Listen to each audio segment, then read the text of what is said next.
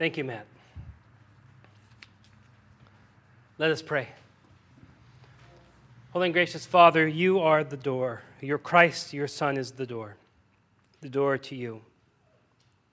A door that is open for all. A door that's meant to protect. A door that's meant to allow us freedom, great freedom and joy. Gracious Father, let us hear your word this morning. Let us understand that it is your will and your desire that we might have life. Gracious Father, we live in a time and we're sinners and we doubt all the promises that you speak to us. We have fear, even though we speak of not having fear, we do have fear, and we speak of not having doubt, but we do have doubt. Thank God that you are greater than our doubt, greater than our fear, and that you are constantly calling us, speaking a word of promise to settle us, to restore us, to guide us. Speak your word now, we pray, Lord Jesus. Amen.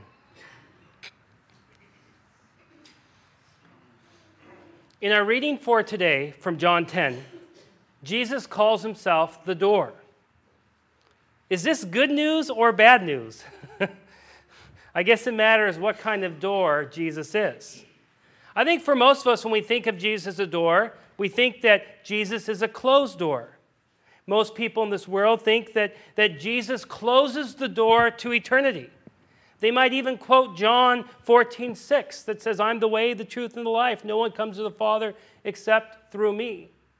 They use that verse to say that you better trust in Jesus because the doorway is narrow. You better trust in him to be saved, or else you'll be condemned. Now, there's many problems with talking like this. First, it's not very winsome. Could you imagine proposing to someone this way? You better marry me, or your life's going to be terrible. Just wouldn't work.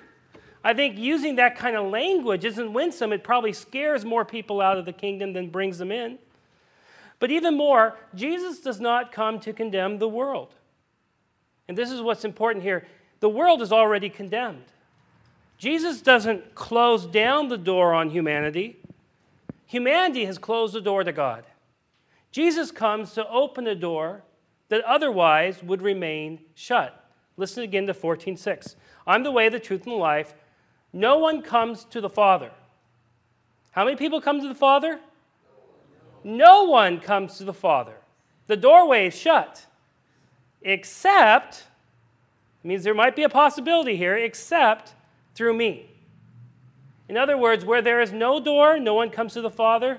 Jesus is willing to become the door. Jesus is willing to open up a door that otherwise would not exist. Now, I want to illustrate this in the following way. When I was in high school, I'd often visit my friend's house, and we'd spend the night. High school guys hang out. And his room was the darkest room I'd ever been in my life. At night, you wouldn't know where the door is, even if you knew. I mean, it was terrible. It was so difficult to find where the door is. And one night, I woke up in the middle of the night. I had to go to the restroom, and I was disorientated. And I had no idea where the door was. And I remember I didn't have any point of reference. It's middle of the night, and I start banging into the wall. I'm feeling where the wall is, and I'm trying to feel for the door, and I just keep knocking over things. And finally, as I'm just frustrated, and I have no idea where the door is, I just sort of whimpered, Chris, where's the door? I have to go to the bathroom. Of quick, he opened the door, and I realized that my back was to the door. I had no idea where the door was. I was completely lost. Now, I share this with you because had Chris not opened the door, well, something terrible would have happened. I didn't write that. I don't know why that pops in. I needed the door, and I needed the door opened. Now, this is important because when we say Jesus is the door, he's not a door to shut down the exit to keep people out. No, humanity is stuck in a dark world. Humanity has no idea how to get to God.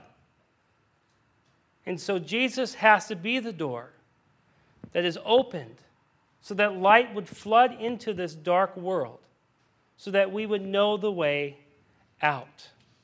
That's the kind of door Jesus is.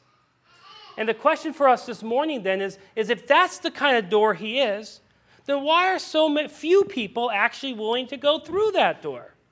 Why do so many people reject that door? Why do people don't want that door? And I think there are many reasons for this. The big reason is sin, of course. But sin manifests itself in many ways. It manifests itself in false religion, false pride, false ideas, false security, false doubt. Sin manifests itself in many ways, but as it relates to our passage today, sin also manifests itself by causing people to get in the way of others coming through the door. In fact, in John 10, Jesus is speaking about those religious leaders who make terrible doors, who get in the way of others actually going through the door. In fact, in John 9, the previous chapter, remember the story? The man was born blind. Jesus healed him. The man went to the synagogue and said, "Jesus healed me." Did the synagogue say, "Wow, Jesus is a great worker, miracle worker"? No, what did they do? Do you remember? They kicked him out. And then later in John 10, after these words, the religious leaders decide that Jesus must be demon-possessed, and they try to kill him. Okay, this is important because these are the religious leaders. These are the people who should get Jesus. These are the people who know the Scriptures. These are the people who've studied hard. These are the people who should guide people to Jesus. But instead, when Jesus is right before them, they reject him. They deny him. They kick out those people touched by Jesus. And then they try to kill Jesus. They should get it. But they don't. Instead, they bar the way for people to get to Jesus. No wonder Jesus calls them thieves and robbers. You should listen to what Martin Luther called religious leaders. He calls them manure. He said that if you pile them up, they stink to high heaven. So don't pile them up. Spread them out. In fact, this should make sense to all of us. Religious leaders make terrible doors because we put these sinners and we thrust them into positions where they are considered experts. And think about the ark. It was amateurs who built the ark, whereas it was experts who built the Titanic. Or you can think of it this way. If you give power to a sinner, he will be a powerful sinner. I mean, that's what happens. We thrust these sinners and we put them in positions of authority, lift them up, and then we're amazed when they actually abuse their positions. And they get in the way. They don't help people to the Father. They get in the way to the Father. And this isn't new. It's not new for us today. It's always happened. In Ezekiel 34, and I want to read this to you just because the prophet writes from God speaking about how terrible religious leaders are. And I know as I'm saying that, I'm a religious leader, so I know this is always terrible thought, but I want to read to you Ezekiel 34. The word of the Lord came to me, Son of man, prophesy against the shepherds of Israel. Prophesy and say to them, this is what the sovereign Lord says. Woe to the shepherds of Israel who only take care of themselves. Should not shepherds take care of the flock? You eat the curds, clothe yourself with the wool, and slaughter the choice animals, but you do not take care of the flock. You have not strengthened the weak, or healed the sick, or bound up the injured. You have not brought back the strays, or searched for the lost. You have ruled them harshly and brutally. So they were scattered, because there was no shepherd.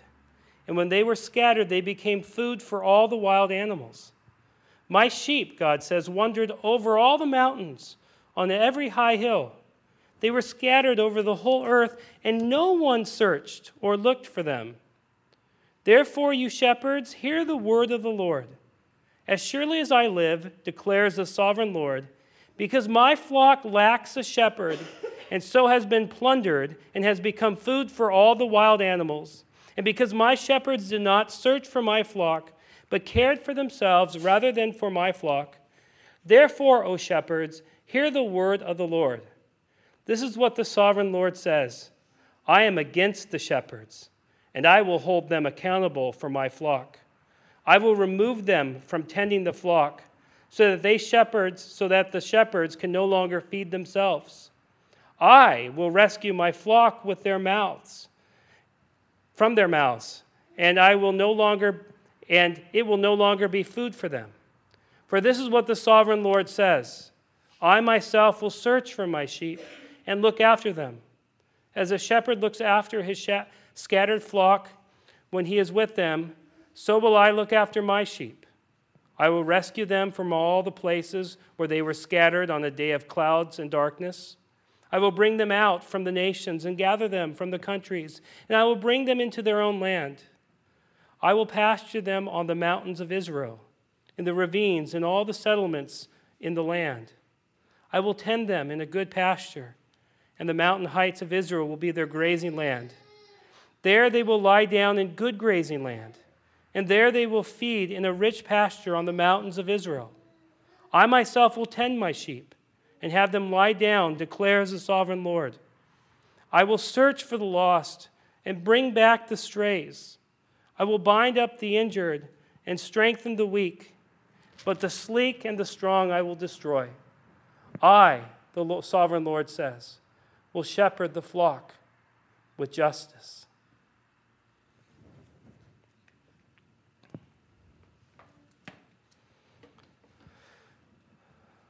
Those are strong words from God Almighty. If anyone ever considers being a pastor, you better read this chapter first. Because God cares for the sheep. And when shepherds do a bad job, God turns against them. And God will come down and shepherd them himself. The reason religious leaders make terrible doors, they always have, and they always will. And so pray for pastors, please. Pray for me. Because what happens, even good pastors turn rotten. And so pray for this pastor, and pray for all the pastors on TV. I mean, some of them I go, oh, dear God, I wish God would just snuff them out. I confess that. But instead, pray for them. Pray for them. Pray for them. Pray for all pastors. Pray that they be good shepherds. And when they're not, pray that they repent. Because it's important. Shepherds make terrible doors. Now, that's the first point. The second one is sheep also makes terrible doors as well. And before we pick on pastors too much, we have to look at ourselves. We're not very good doors either. How many times have we failed to share the gospel to our neighbors? How many times have we been critical or overcritical of our neighbors? And if you have neighbors like mine, and I have a good neighbor, John and Leona, these are the good neighbors at the end of the street. But the rest in the whole neighborhood, I've always thought about that. The rest have restraining orders against each other, and they're picking on each other, and the cops are coming down there. And it's easy to be judgmental of them. And so for 3 years, I've been judgmental of them, and I haven't gone out and shared them the gospel. I've shared a little bit, but not a lot. I mean, we're terrible doors. We don't do a good job of that. In fact, Stephen Brown tells a story about how he went and got his car washed. And as he was driving through the car wash, an attendant started yelling at him. Now, Brown is never shy, and he rolled down his window and yelled back at the attendant. Well, he realized that the attendant wasn't actually yelling at him. The attendant was simply saying, move to the right so you can go through the car wash. Now, as he heard that and he realized he was wrong, he wanted to apologize, but he had to keep driving, so he rolled up his window, drove through. Instead of stopping, he drove back to his house. Well, when he got there, he realized he had a bumper sticker on the back of his car that read, "Smile, God loves you." Brown says he took the bumper sticker off right then and there. And then he said if he was ever to put another bumper sticker on the back of his car, it'd say, "Sorry, I belong to Jesus and he loves me anyway." I like that. Like religious leaders, we make terrible doors as well. And so in our reading from John, we hear the most amazing news. We hear that religious leaders aren't the door. And we hear that the sheep are not the door. No, there is only one door, and that door is Jesus Christ. In our reading, we also learn what kind of door he is. First, we learn that he's a security door for the sheep. Listen to verses 11 through 13. Jesus says, "I am the good shepherd. The good shepherd lays down his life for the sheep. The hired hand is not the shepherd who owns the sheep. So when he sees the wolf coming, he abandons the sheep and runs away. Then the wolf attacks the flock and scatters it. The man runs away because he is a hired hand and cares nothing for the sheep. I am the good shepherd." In other words, Jesus is willing to lay at the entrance of the sheepfold. And you have to understand, they didn't have fences back then. You'd find a ravine where you could push the sheep in, and there the shepherd would lay at the mouth of the ravine. He'd lay his life down right there so that if a lion came, he could fight him, or a wolf came, you'd have to go through the sheep. Now, a hired man has no interest in the sheep. The hired man cares strictly for himself. He gets paid, he gets his wage, and he doesn't want to risk his life for the sheep. But the good shepherd loves the sheep. He knows them by name. He calls them. They know his voice. He cares for them. And so he's willing to fight for them and to protect them. Now, parents, all parents can understand this, because think about your own children. Think about how you would lay in harm's way for them. It's because you're invested in them. It's because they're your little ones. You gave them their name. You have loved them. And when they're sick in the middle of the night, you held them. They're tiny little bodies. You love them dearly. In the same way, that's how Jesus, the Good Shepherd, is. He loves those sheep. He's willing to lay in harm's way to fight for those sheep, to protect those sheep. And he wants the sheep to know that he's willing to stand in harm's way for them. In fact, Abigail, every night we do our prayers and we sing our hymn. And then I say, "Abigail, you have nothing to be afraid of." And then she goes, "I know." And she goes, "Because Jesus protects me. And Mommy and Daddy protect me as well." She knows. Doesn't keep her from crying about 10 minutes later, but she does know. I mean, it's just how kids are. But that's what Jesus is saying, the Good Shepherd. Sheep, know that you have a good shepherd. He lays in harm's way for you, to protect you, to love you, to guide you, because you mean that much to him. You mean that much to him. So Jesus is a security door. Second, Jesus is an entrance door. If other sheep come to him, he is always willing to let them in. Listen to verse 9. "Anyone who enters by me will be saved." Isn't that word anyone fantastic? It means anyone. Not just some, not just the handsome or the smart or the rich. Anyone. Anyone who enters through him will be saved. Anyone. Everyone. Jesus doesn't narrow the door. He opens the door and he says, "Come through me. Anyone, everyone. Because I want to let you in. I'm the entrance. Come." Now, how can Jesus do that? How can he be so inviting? Well, it's because he's God and he has love for the world. But even more, it's because he laid down his life for the sheep so that we can enter in. Hebrews 10 tells us, "Therefore, brothers, since we have confidence to enter the most holy place by the blood of Jesus, by a new and living way opened for us through the curtain, that is his body. And since we have a great priest over the house of God, let us draw near to God with a sincere heart, in full assurance of faith, having our hearts sprinkled to cleanse us from a guilty conscience, and having our bodies washed with pure water. Let us hold unswervingly to the hope we profess, for he who promised is faithful." So Jesus says, anyone, everyone, doesn't matter who you are, come through me. What a wonderful entrance door. And finally, Jesus is then not only a security door, an entrance door, but a door that's willing to open. And he's willing to open so that the sheep can go out and play and graze in the pasture. Talk about true freedom. Why would you be willing to go out of the sheep pen to eat? Because you'd know that the shepherd's there with his rod and staff to comfort you.